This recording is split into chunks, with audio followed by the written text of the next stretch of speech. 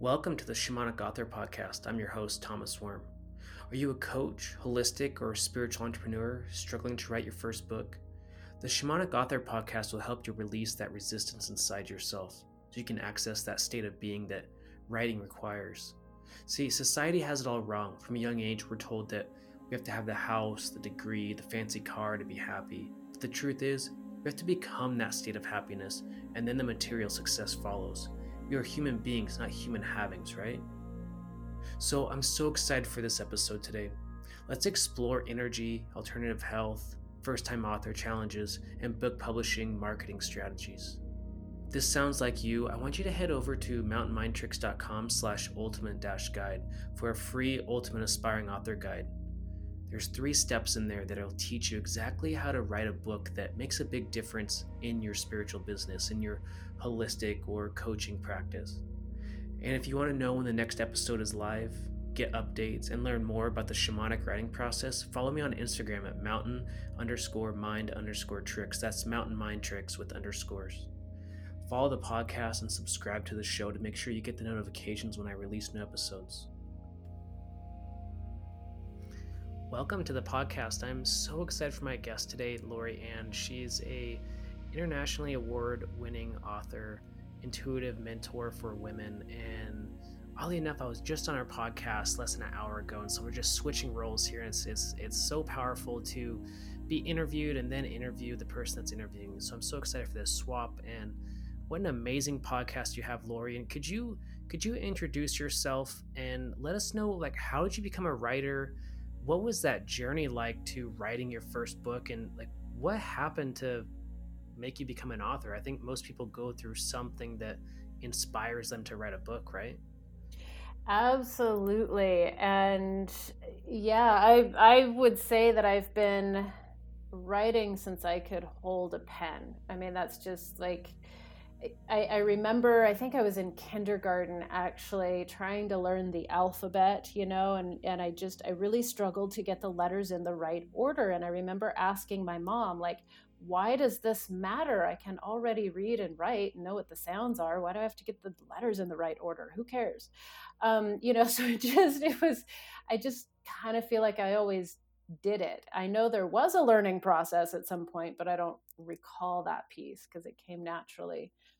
And I know the first time that I really got paid to do any kind of writing was when I was about 10 years old. I was hired by an entrepreneurial family member to start doing newsletters for their clients.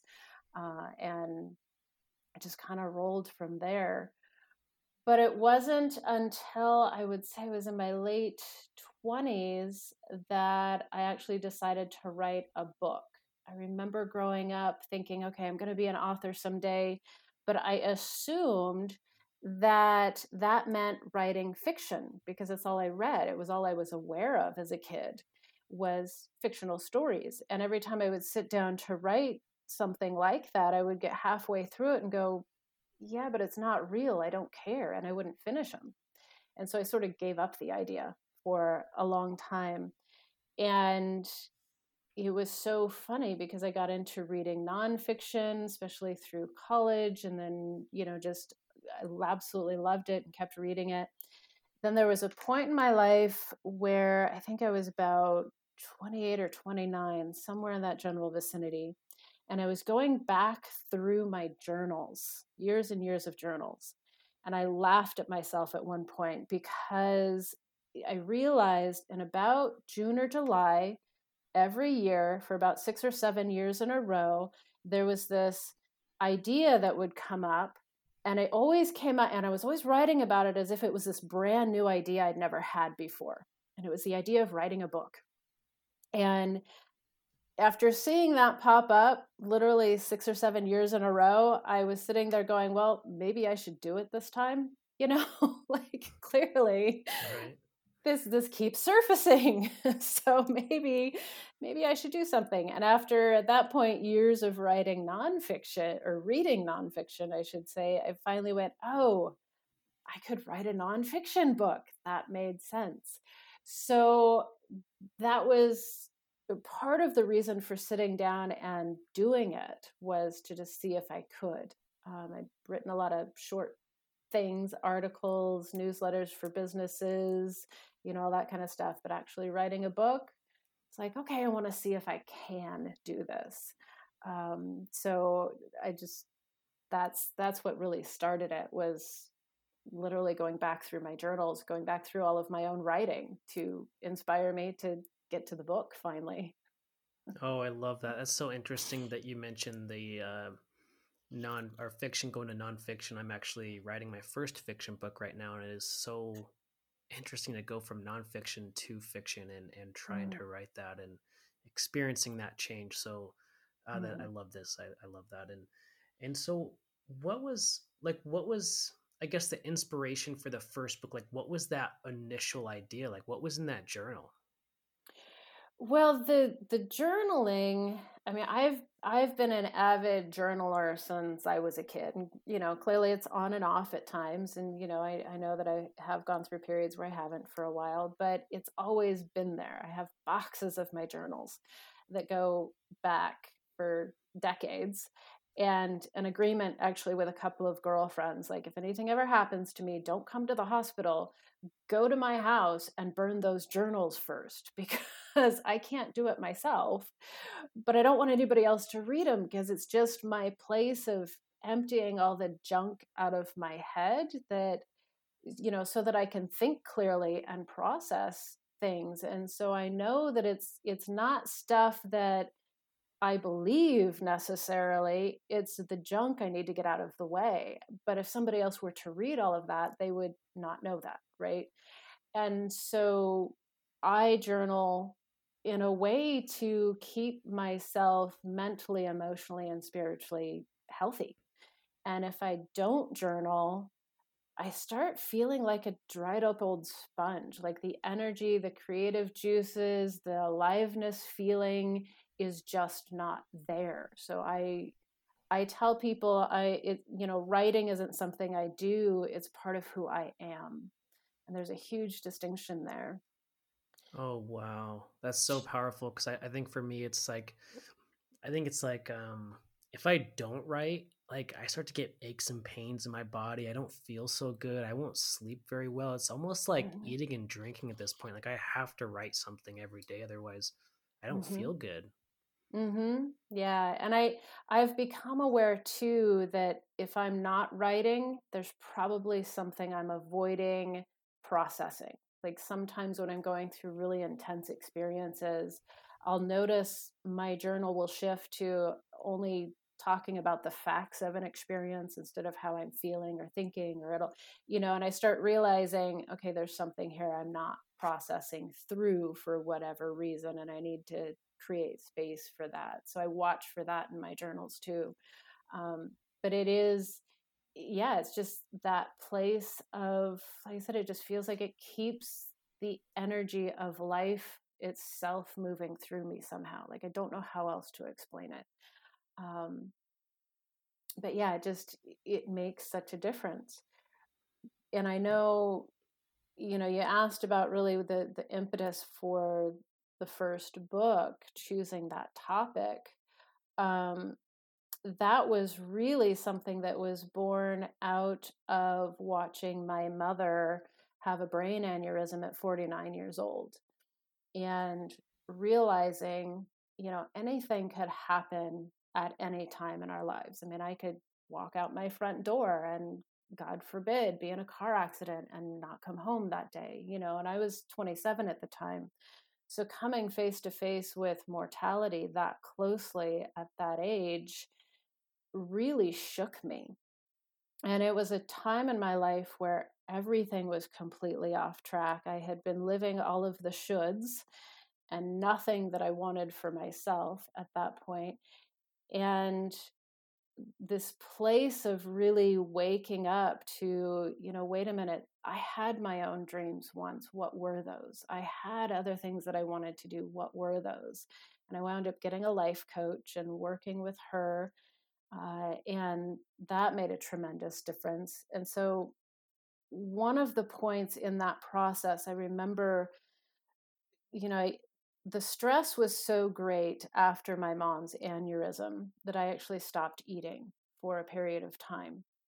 And I remember stepping out of the shower one morning and really seeing myself for the first time in months.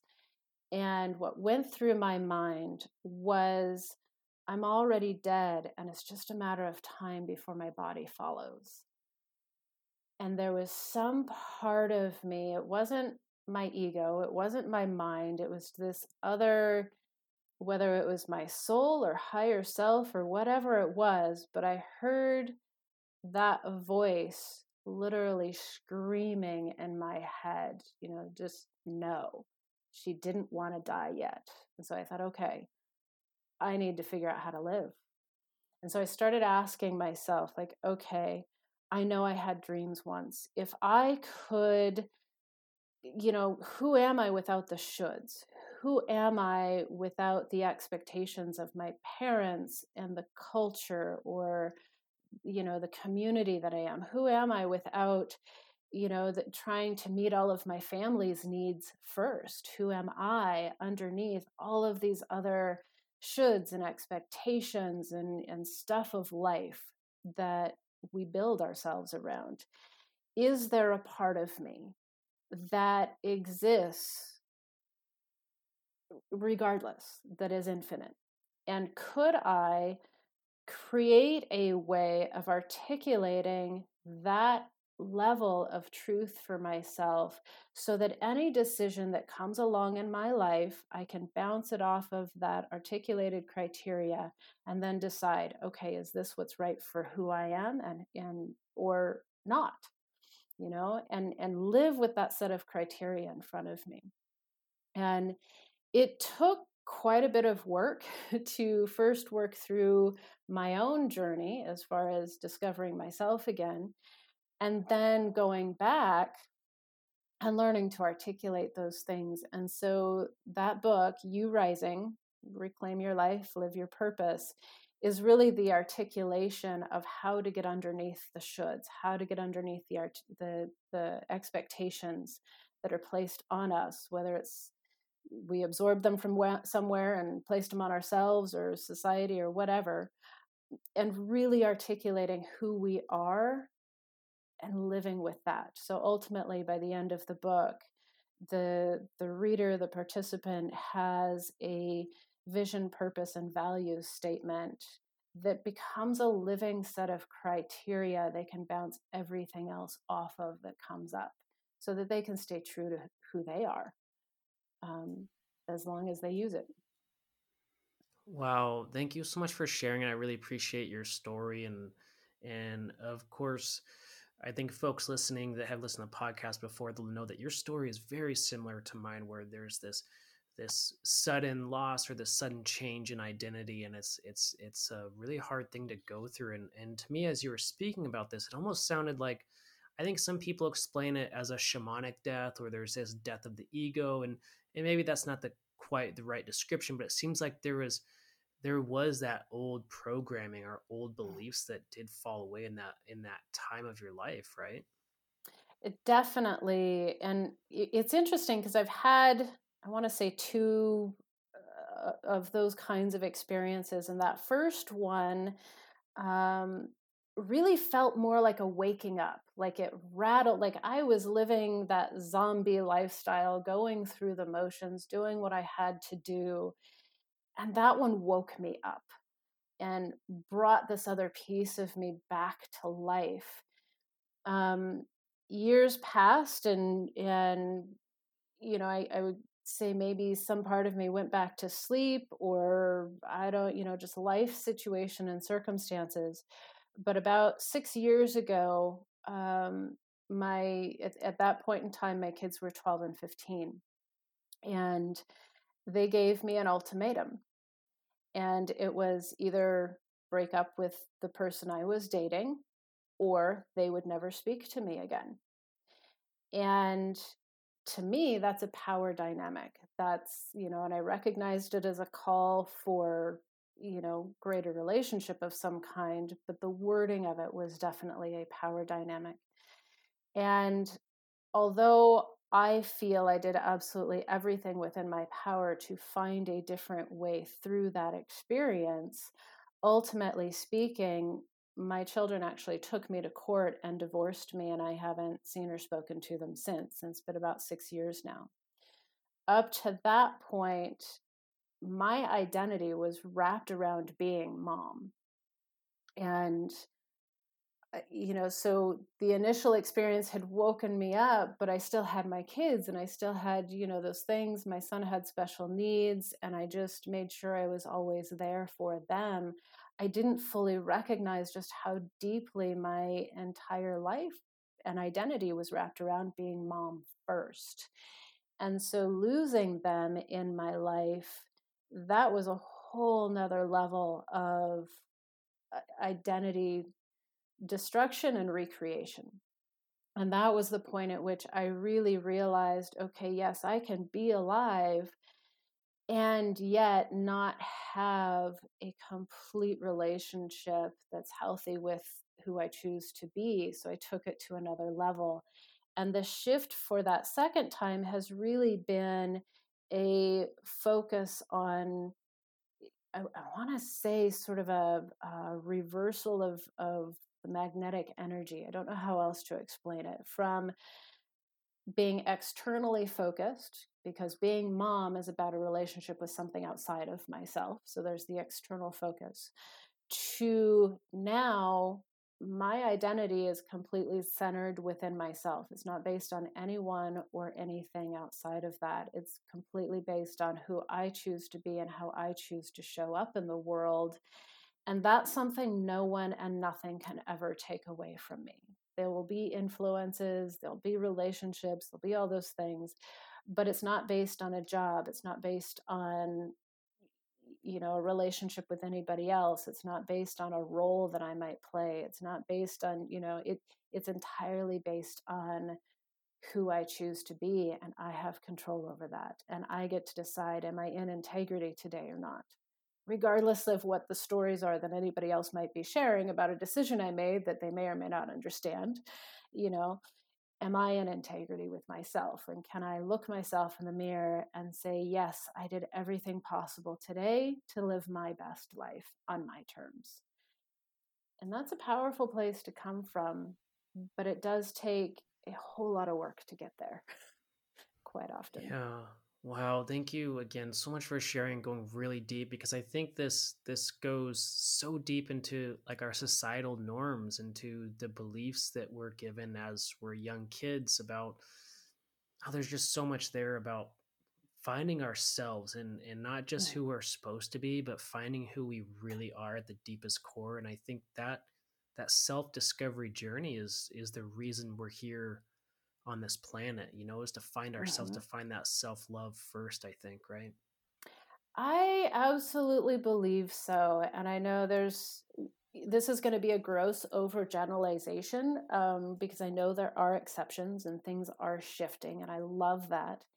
And yet, there are still ways in which unconsciously I see these things playing out, where quite often men in our culture are taught to grow up, find themselves, and be providers, and they wind up connecting their identity with their job. And if that job goes away, they're in trouble at an identity level. For women, it's more about grow up and get married or create a family type of thing. There really isn't encouragement for girls to find themselves first. It's really more like, okay, you're going to grow up, you're going to get married and have kids, and that's your life. And it's like, hold on a second. I would love to see a world in which every man, woman, and child is completely supported in discovering, owning, and really deeply embodying the truest parts of who they are as beings, and being able to express that throughout their lives.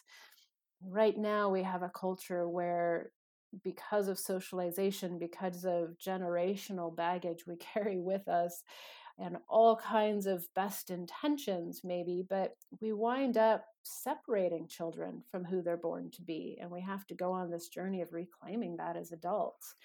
And there's not a lot of support or understanding around what it means to reclaim that.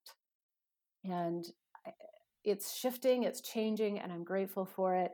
But I want to see more of that. And ultimately, if we can create a world where you're just never losing it in the first place, that's what I'd like to get to.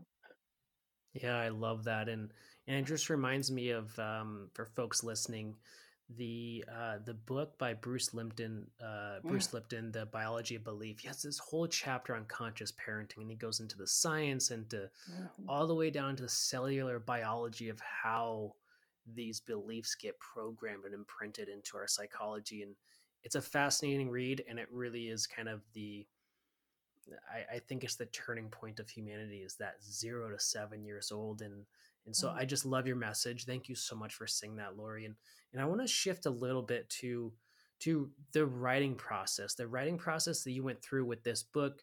You are rising, or you rising.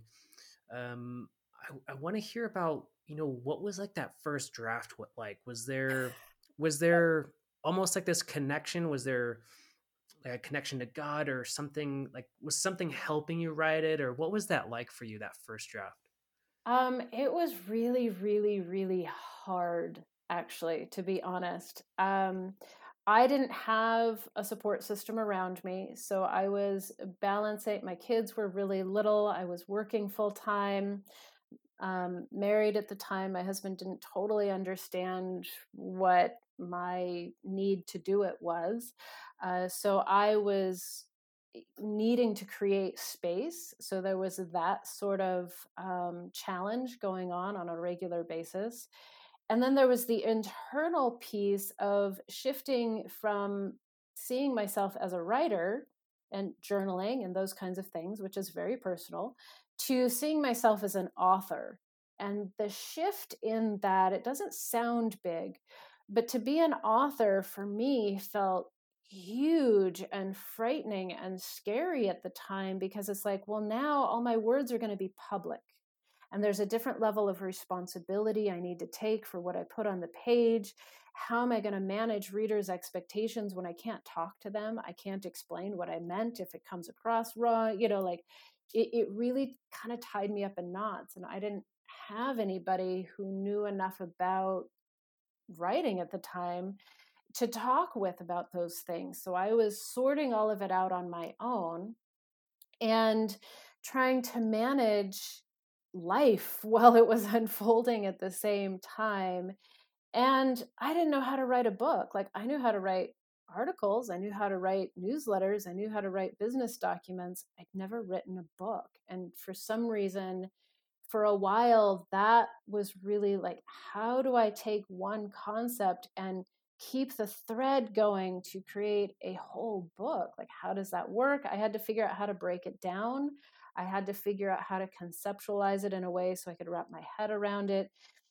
So what I did was start thinking of it more, rather than a full book, each chapter was an article, basically. So I broke it down mentally and focused there. And I'm pretty good at creating structure. So I started doing that and just breaking it down into smaller chunks and pieces that felt more manageable. And one of the things I discovered along the way, I kind of have a love-hate relationship with outlines, to be entirely honest. They work really well for a number of people.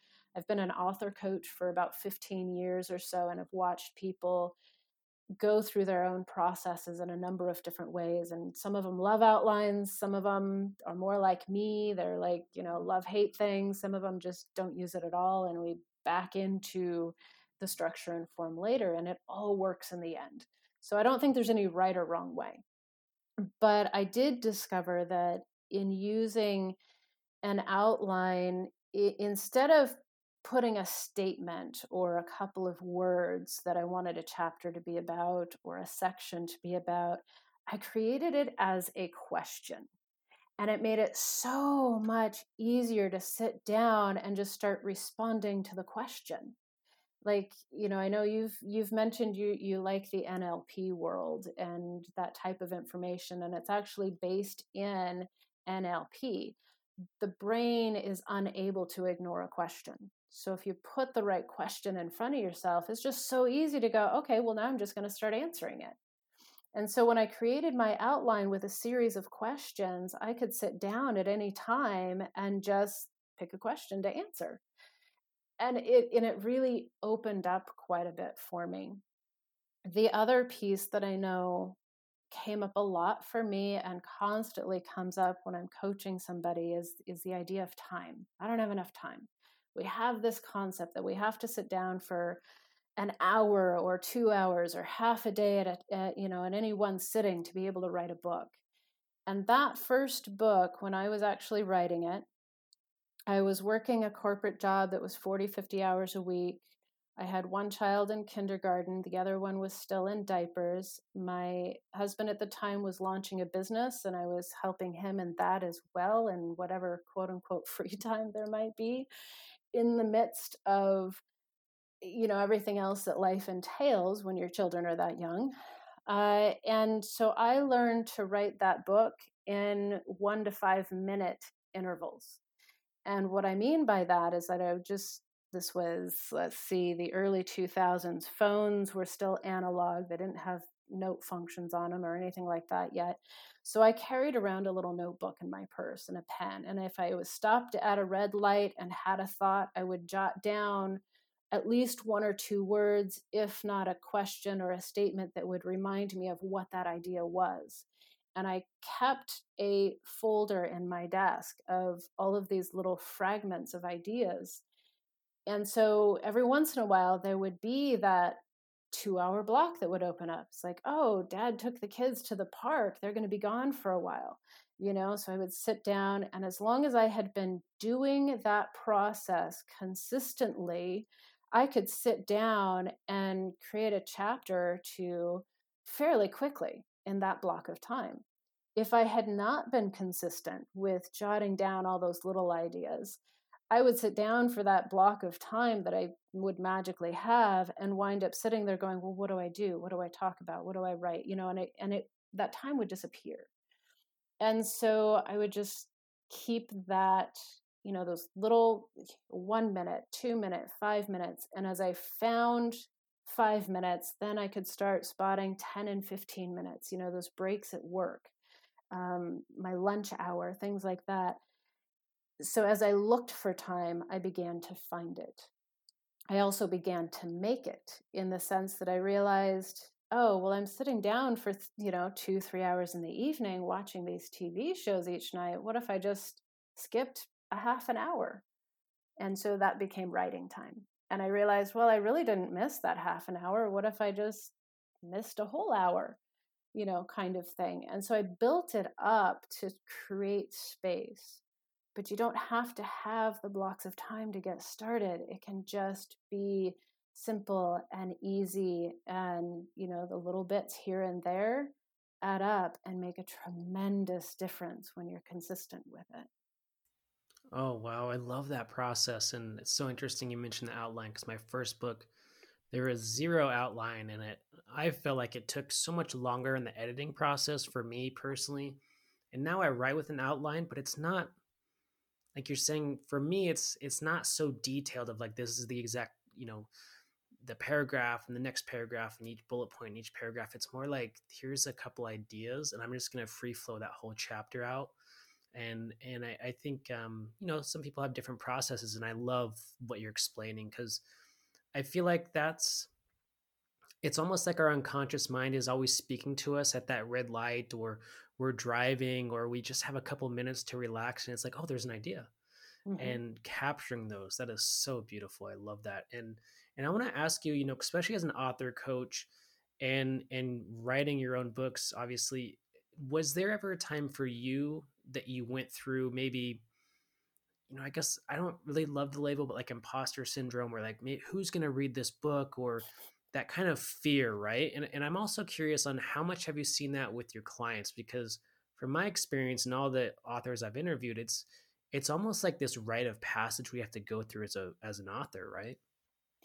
I would actually say I'm still doing it. Like, it definitely came up on the first book, clearly. Like, just the shift from writer to author was like that was the worst. That was the hardest, because all of that stuff came up at once and I had to figure it out on my own.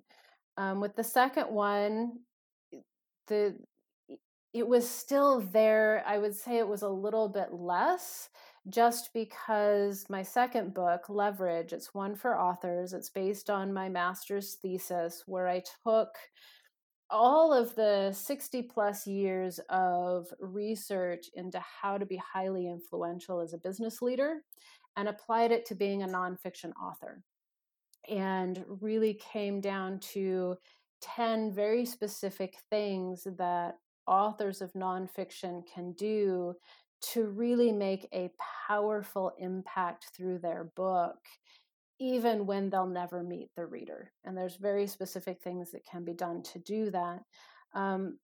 But that one, so, I wrote it one way for the thesis, of course, that got turned in and earned the master's, but it was so academic. I'm like, okay, well, now I want to shift this and rewrite it for a mainstream audience. And so I had the points, I kind of had the structure, but it was interesting to try to shift into a whole different sort of way of wording things and translate that knowledge into a slightly different format. So that one wasn't so much, I want to say, imposter syndrome, because I did have, the process of having earned the master's just sort of back me up mentally. But it was still a whole different process and a little bit difficult. I would say, though, I have in me another book that is wanting to emerge. I know it's going to be a memoir, which is now, again, an entirely different format. I haven't played in that arena before. And so I'm re-experiencing all the imposter syndrome stuff coming up again, because I haven't played in that arena. And part of it is the expectations now. It's like, oh, but I am an author. I should know what I'm doing, and I shouldn't have any questions. I should, should, right? Shoulding all over myself on that one. But it's still very much there because it's new, it's different. So I don't think it necessarily goes away. We just learn how to manage it differently. And I have seen that with the authors that I work with too. Every single one of them, every single one has those questions, especially on the first book. Who am I to be doing this? And I always tell them that it really comes down to, who are you not? That idea was given to you. This is your life's work. People need to hear your voice your way. And quite often the response is like, well, but it's all been done before. And they start listing off all whatever celebrity authors in their arena are. And it's like, yes, but as a reader, how often do you only read one person's perspective on a particular topic and go, okay, yeah, now I get it? No, as readers, we're constantly looking for different voices when we're interested in a topic.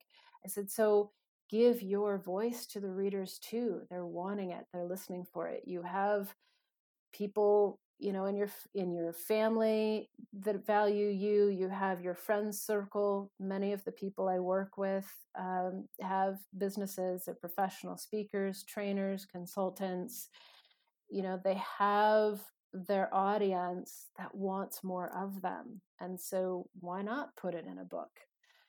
It's an incredible leverage point for those with a message that are making a difference.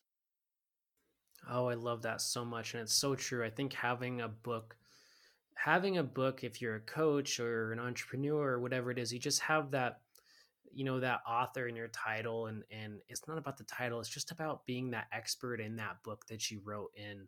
And I think you're right. It gives you so many more options. It's opened so many more doors for you as an author. Mm-hmm. And I want to say thank you so much for sharing that, because, you know, I do think most authors feel like they're alone in that feeling of like, am I good enough to actually write this book? And I think everybody has to go through it. And I just want to say thank you for sharing that, and hearing that every single client you've worked with has gone through some sort of version of that. I think it's important for the listeners to hear, because, the podcast, we're here to inspire that person that's got a book that's screaming in the back of their mind, that's like, that book is just waiting to breathe its first breath, but they're scared, right? And so Mm-hmm. just Thank you. Thank you for that message. And I want to shift a little bit here and ask you about, I know you've done traditional publishing and I know you've done self-publishing, and there is a switch for you. And I would love to hear that story because I think there's so many first-time authors or people that are thinking about publishing or thinking about writing a book. They're not really sure which one's better. What should I do? What's it all look like? And it kind of gets them overwhelmed just thinking before they even write something like, how am I going to get published? Right. So I would love to Mhm. hear that. Absolutely. And it's a lot of fun for me because it's part of the conversation I always have with my clients because ultimately it's their decision. It's awesome to have options. And I will say up front that there are pros and cons either way. And so it's really about what is your end goal and where are you now and which one's going to really get you there. But for me personally, my experience, I wrote the first book and I did actually find a small publishing house that accepted it. And I was super excited about it. And so they were reviewing it and going through it. And at one point, they let me know, gosh, it's so well written. We're actually going to skip the editing phase and go straight into just line proofing and just move on and get it ready to go. I was like, oh, that's a heck of a compliment. Especially as much of a challenge as it was for me to figure out how to put a book together, to hear that from the publisher just felt really, really good. That experience, though, was interesting because one of the things I discovered in that was like, okay, well, they're still expecting me to do all of the marketing myself. Absolutely all of it. There was not going to be any monetary support. There was not going to be any kind of PR support. There's like literally no support from the publisher. I had to do it all myself. And I would get, so they were going to list the book for $12.95. The royalties to me would be 25 cents per book after it had sold X number of copies. And I don't remember what that number was. But X number of copies because they wanted to get paid for all their time and energy first that they were doing to get ready for, the actual publishing. And so I'm like, well, okay, but at least it's going to be out there. It's with a publisher, and I didn't know any different at the time. Well, ultimately, before it actually got published, the owner operator of that particular publishing house became very ill and had to shut down. So I received my rights back before it ever went anywhere. So that's when I started exploring self-publishing and discovered, well, I'm still doing all of my own marketing, so that hasn't changed. But there are ways I can get all of the same things done for myself. So finding a proofreader, getting a cover done, all of those things involved, make it look professional. And I can still list it at $12.95, but rather than 25 cents, I wind up getting between $4 and $7 for the same retail. I'm like, now, wait a minute. So why would I find a publisher if I'm doing all of these things myself anyway? And so I went ahead and self-published uh, and have continued self-publishing because of that. It used to be in the publishing world, and it's something that I dug into pretty deeply as part of my master's program, that publishers used to help with marketing, and there used to be a criteria around the quality of writing as well in order to be with a publisher because there was so much marketing. Everybody's name was on the line, so to speak. That has shifted over the years. Publishers have really been forced to focus more and more on the bottom line. And so I have seen and witnessed how many publishers will now take a book that may not be all that well written, but because the person can market it effectively as the author and the publisher will make money, they'll go ahead and publish that book. Whereas really good books, if the person can't do their own marketing or doesn't already have a platform built, the publisher won't take it, even if the book's really good.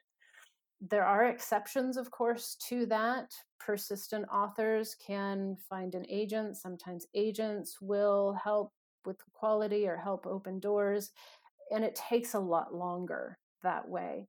Self-publishing, of course, you can get it done pretty quickly on your own at a very reasonable cost. So I have seen a lot of authors will go, okay, well, ultimately I want to be with a publisher, but I need to prove that this will sell. So they'll start out self publishing, build their audience, build their platform, and then go to a publisher. I have also seen authors who have been with publishers for many, many years, have many books with a publisher, who have decided to go into self publishing because they can make more money because they have their platform. There's different reasons today that people will do different things, and it's really, you got to do your research. You really, really got to do your research and decide for yourself, what are your goals? What is it you want to get out of publishing? For nonfiction authors in particular, one of the things to watch for is, if you are with an agent or with a publisher, read your contract carefully, because publishers will often put in phrases or clauses that indicate, you know, any derivative of this work also must be approved by the publisher or is not otherwise allowed. And I'm aware personally of one author who wrote a great book about her concepts. She was a consultant, wonderful book. She wanted to then take that material and turn it into a workbook and a set of workshops, which makes absolute sense for a consultant to do. That's how they build their business. But because the original book was with the publisher said, no, you cannot create the workbook and you cannot create the workshops because we own the rights to the material that's with us in the original book. And she had to take him to court, get the book back, get her rights back before she could continue building her business. And so those are things to watch for and take into consideration. There are consultants and trainers who do work with publishers, and it's been a wonderful, great relationship for them. So it doesn't happen always. You just have to be really aware, make sure you do your research, and, like I said, know what your goals are and make sure whichever route you take is meeting your goals. Oh, I love that so much. There's so much value in there for the listeners of what a traditional publishing house looks like, and I think that's a big myth that so many first time authors think that, hey, if I write this book and it goes to a traditional publisher, like automatically I'm going to be a bestseller. It's going to be easy. They're going to do all the work, and that's it. All I have to do is just turn it into a traditional publisher, and that's just, like you said, it's just not the case anymore. And they don't do anything for you in some cases, in most cases, from my understanding. And so I love that you were highlighting that. And to me, I love the self-publishing because you have the rights, you have the all the royalties that you can, and you have so much more freedom. And one of my favorite things is, maybe there's a mistake in the book or something shows up, or a reader sends you an email. It's like, hey, there's just one typo here. You can go in there and change it, and it happens in 24 hours. And so that book can actually be evolving all the time and rewritten, and so many more editions. And it's so much easier as a self-published author instead of having to go through the publishing house and have somebody else do all that for you, right? It definitely is. And I honestly, I kind of have a love-hate relationship with that too, because authors have sort of flooded the market. And so it takes a little bit more for new authors to get in, get a foothold, and prove that their work is worthy of being paid for as well. My personal opinion and bias, I'll just say that up front, is, having watched this phenomena that Amazon has created, where it's like, oh, give your book away for free to make it a bestseller, or 99 cents to make it a bestseller. And at first, years ago, when that started, it really would launch books. And then, once the free period or 99-cent period was done, you'd see those books continue selling. And so that would work.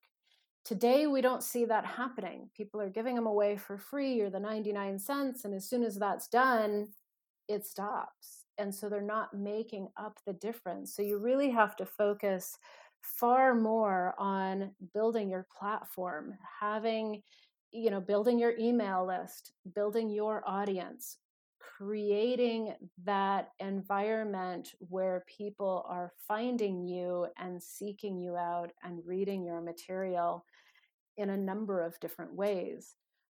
So I love self-publishing because of the freedom you're talking about.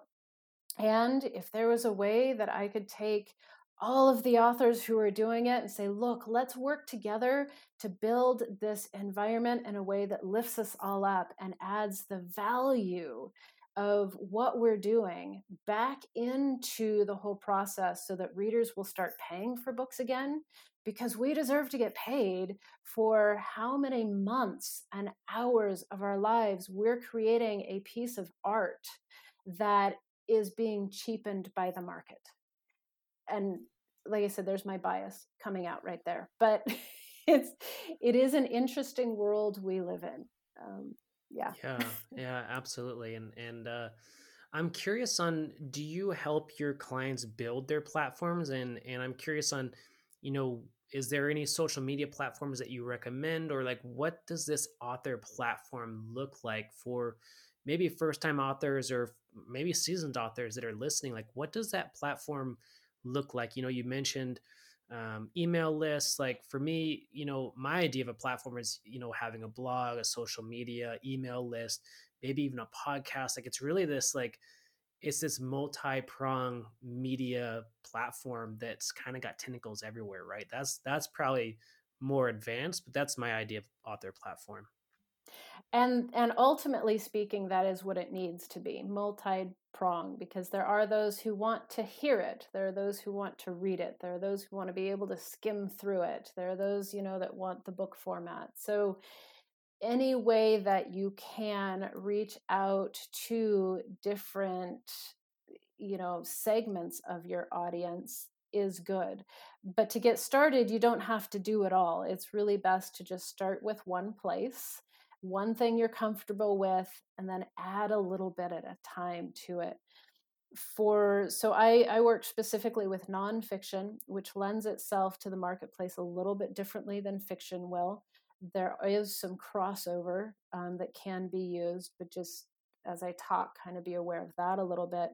So I generally work with those who either have been professional speakers, trainers, consultants for 3 to 5 years or more, or with those who are wanting to get into it.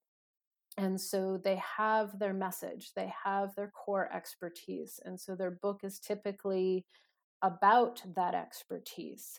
And so being able to have that book as a leverage point it's the best business card they could ever have in their business. Because one of the things they can do with that, for example, is go, okay, of course, at this stage, once the pandemic is done, but hey, I want to speak for a particular organization, or I want to speak for a particular charity, or those kinds of things.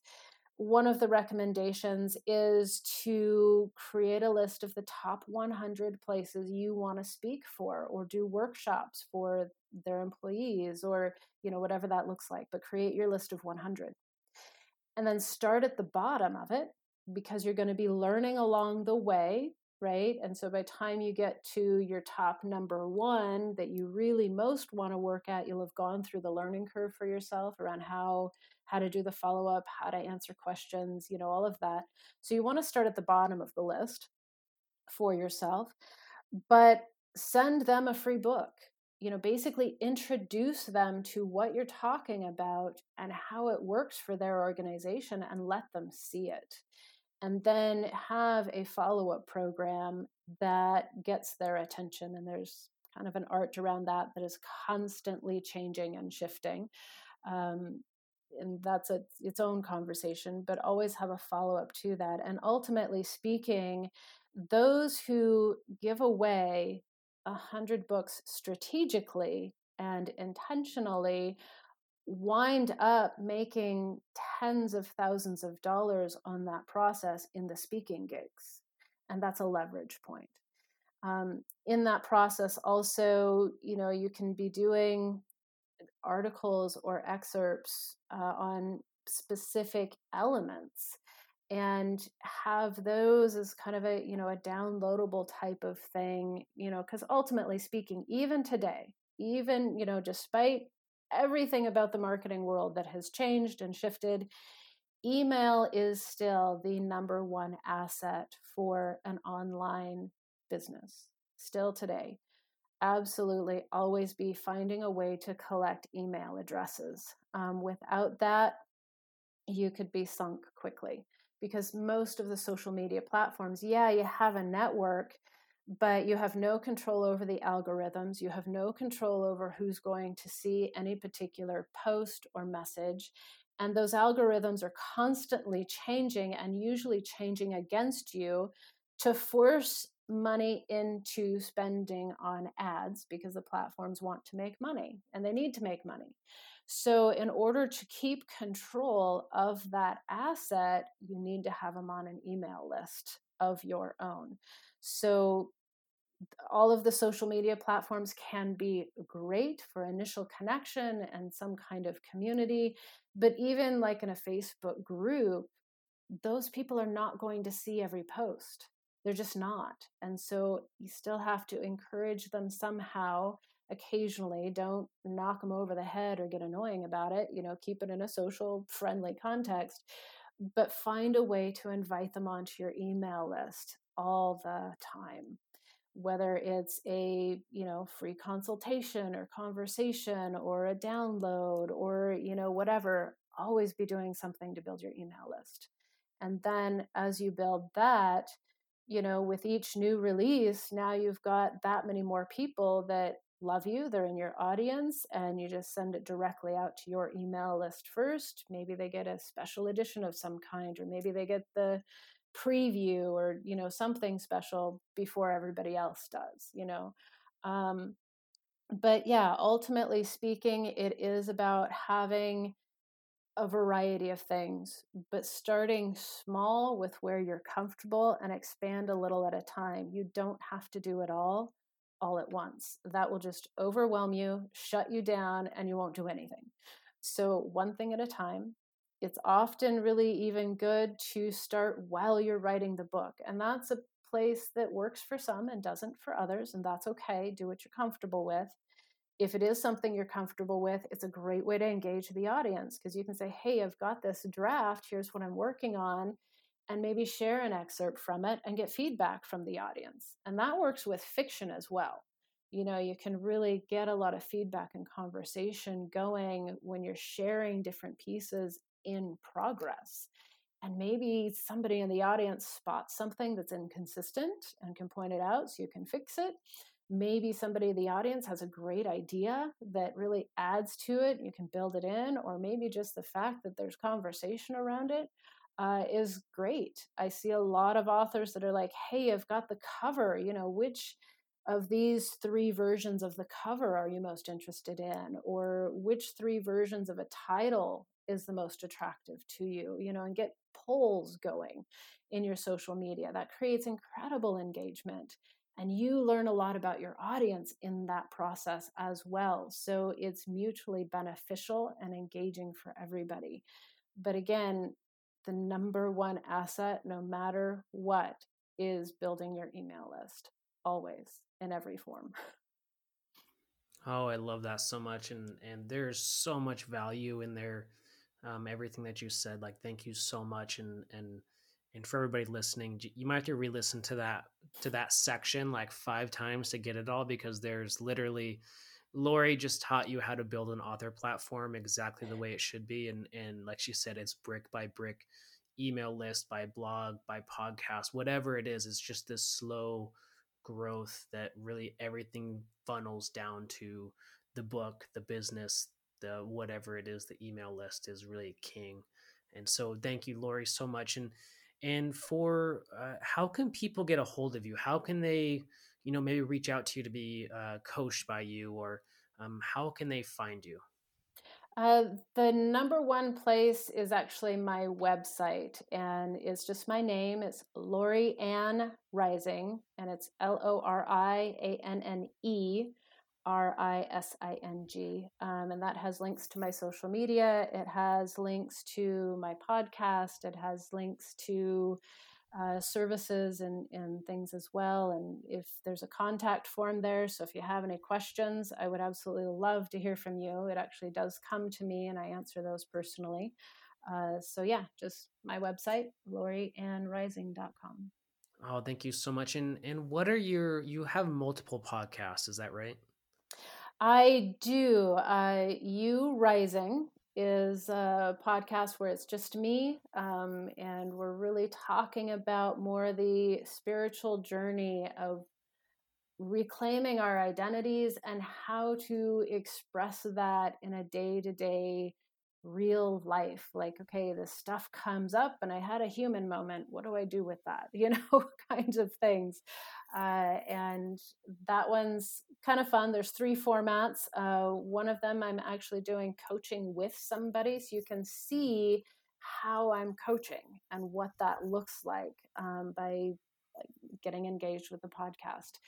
Sometimes I'm doing interviews with others around some pretty cool topics. And then other times I'm just sharing my own life journey because I'm living it too. This isn't about me being a guru. It's about let's show up and help each other.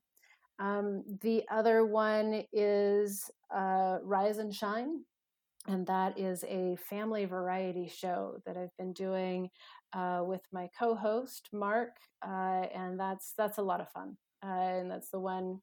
Your episode is going to be airing shortly as well, in a couple of weeks here in June, and we're excited to be sharing that. So, yeah, you can find me all over the place, really.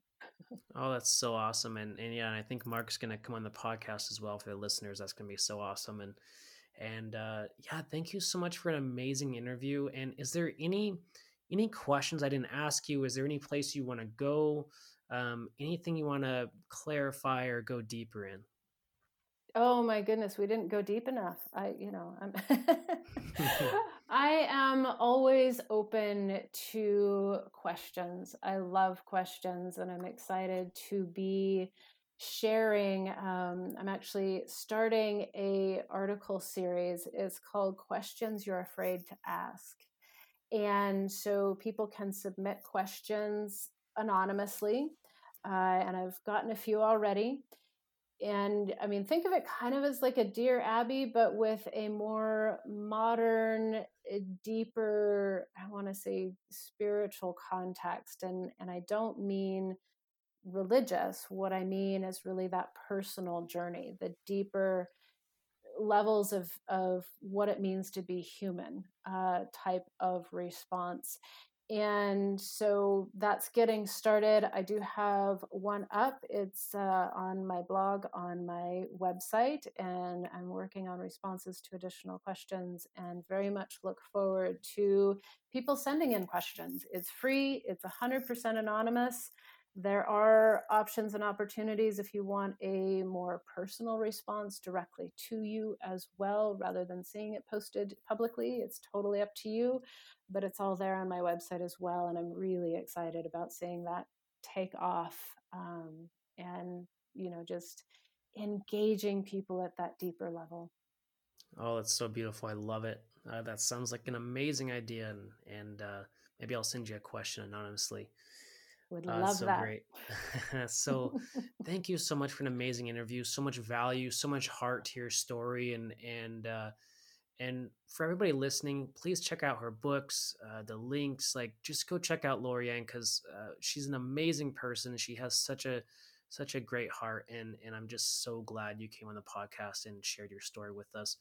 And I hope for the listeners, I'm just hoping we inspired you to listen to that voice that's screaming in the back of your head. You should write a book, because all you have to do is like tap into that higher consciousness and write it. It's there, it's in the ether, and God, spirit, consciousness wants you to write it. So I hope we've inspired you. So I want you to go out there and write. All right, everybody. Thank you. We'll talk to you on the next one. Thank you so much for having me, Thomas.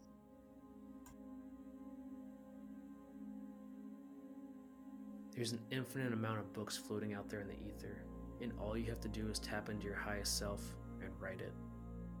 What if you could go out in the wilderness or international trek and experience firsthand shamanic healing, mental emotional release, and write your first draft?